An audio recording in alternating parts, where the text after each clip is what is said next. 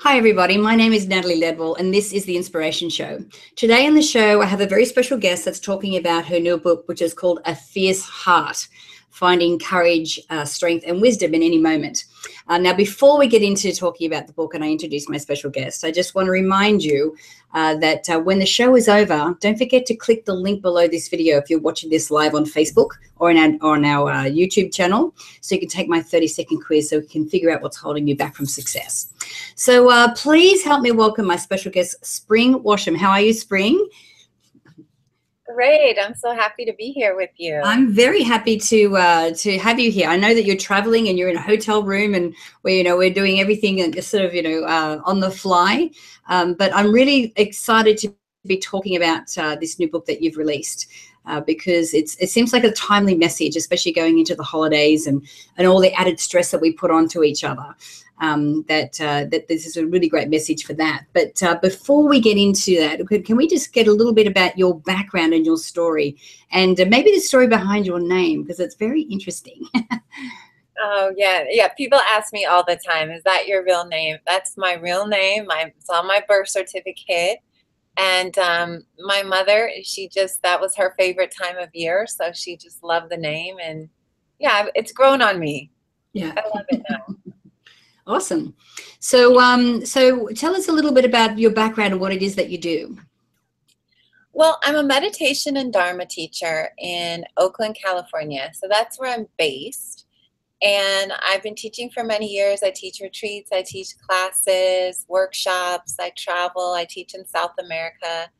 So I guess that would be my main role, is a teacher and also kind of working as a healer and different aspects of sort of wellness, health, happiness, ending our suffering.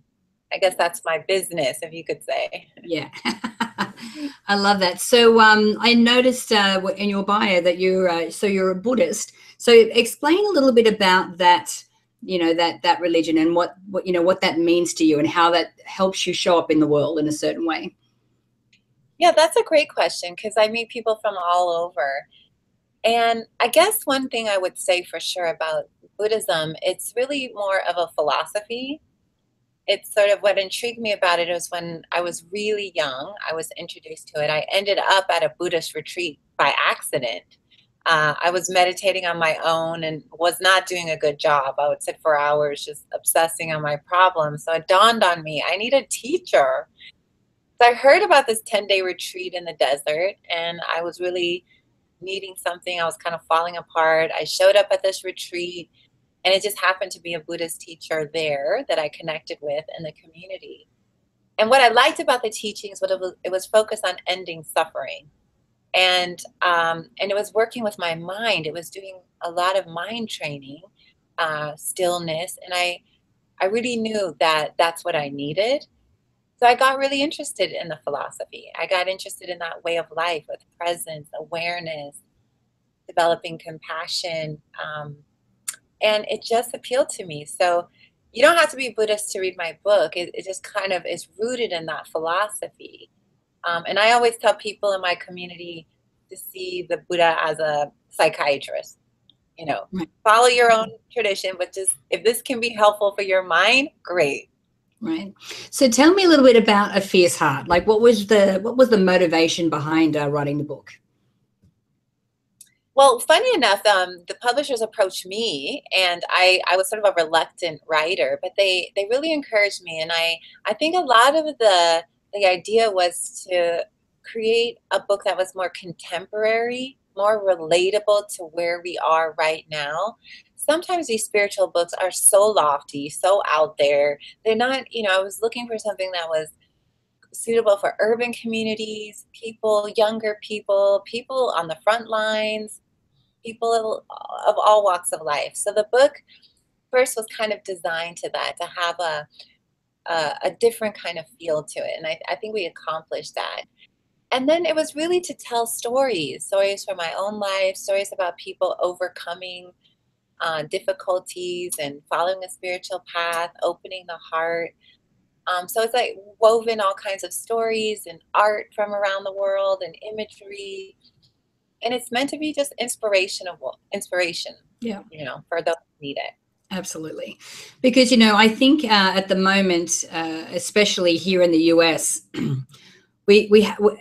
think a lot of people are trying to build up a bit of a wall because there is so many atrocious things happening, and, in the mass shootings and everything, that I feel like we're starting to lose touch. Our compassion is starting to wither, because it's like we have to kind of put this wall up. What do you recommend for people who find that that's, the road that they're on at the moment? Yeah, this is a common one. I work in Oakland, California with around a lot of activists, people involved in social justice, social action. And I think that really the big key thing here is self-compassion, because that's what I find, that people can give a lot of compassion to others, their family, their friends. They go out and none for themselves. So I really teach the path of self-compassion. So it's not complete unless it includes you.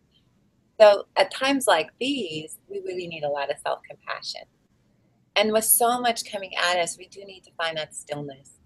I mean, we've got to find a time in our day to unplug from the insanity of what's being on the media, what's being shared in all of our devices, and we just get so disconnected, as you said at the beginning. Yeah. So tell me a little bit about, because, the subheading of the book is, finding courage and strength in the moments. How do we do that? Yeah, that's a really great question. And I think what we do is finding that stillness. So when people come to meditation retreats and they sit down on the cushion, their minds are insane, right? Everything, anxiety, past, future. We live in these stories, and they're all nightmares, and we just tell them over and over. And so part of learning to find strength, courage, and wisdom is the ability to be able to become more still with yourself, to learn how to work with our emotions, to learn how to feel our body again. I mean, part of the disconnection is that we disassociate. We don't want to live in our body. We don't want to live in this moment. Get me out of here. That's mostly what our spiritual lives we hope for. Can I get to another dimension, another place? So the fierceness is about, no, it's right here. It's right now. It's amidst all the insanity. Can I be present with myself? Can I feel my heart? And so the entry point is just finding a practice that allows you to be still every day, whether it's yoga, meditation, maybe it's taking a walk with your dog. It may be something has to be where you stop and you just start with feeling your breath, slowing down. Then we can start to hear ourselves. We're not able to hear what's happening in our own heart. We're so distracted. Absolutely. And I suppose by doing that practice as well, we start to get more in tune with our bodies as well. Absolutely. I mean, we live outside of our body, and our heart, I always remind people, your heart is deeply in your body. So if you live just in the head, you're missing a huge aspect of our humanness and also our happiness. Absolutely. At the end of the day, it's about that. No, too. So how much, like this study practice that you're recommending, like, is it like hours? Like, what does it look like? Like, how much time would it take? Well, like with every practice, it starts for a few moments. You want to, I tell people when they're beginning, if they want to find some kind of stillness practice, to start with 10 to 15 minutes a day. You don't have to start with 2 hours in the morning, 2 hours at night. It's not going to happen. Our lives are so busy. So to just start in the morning or in the evening, mornings are great. And you just begin by just starting to feel your body, feel your breath. It's like press the pause button. Because oftentimes I notice that we feel like victims, but we have power. The one thing we do have power over is where we put our attention. And I just like to remind people of that, this is the practice of remembering, of listening, of slowing down. Yeah. So starting off realistic is great. Yeah. And building from there. And it sounds like you've got a whole bunch of different suggestions or activities that people can do to, because, you're right. Like, we have a lot of spiritual books out there that have these very esoteric, concepts in them. But it's like, yeah, but how does it apply to my life? Like, how does that change who I am or how I show up or how I deal with all the stuff that's going on? Like, grief is another, big thing as well. Like, how do we move through grief in a way that's empowering for us?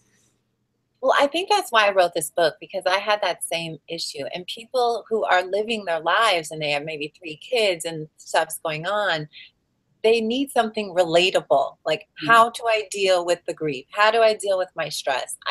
Give me something practical. Give me some real advice.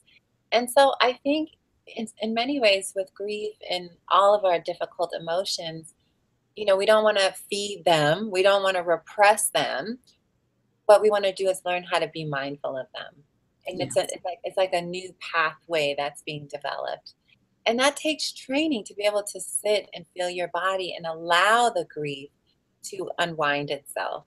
So for me, working with intense emotions like grief and rage is a big one.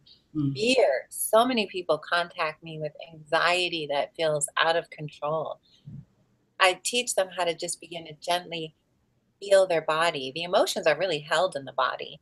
And so we slowly start to learn step by step how to kind of let them go, how to feel them and move through them.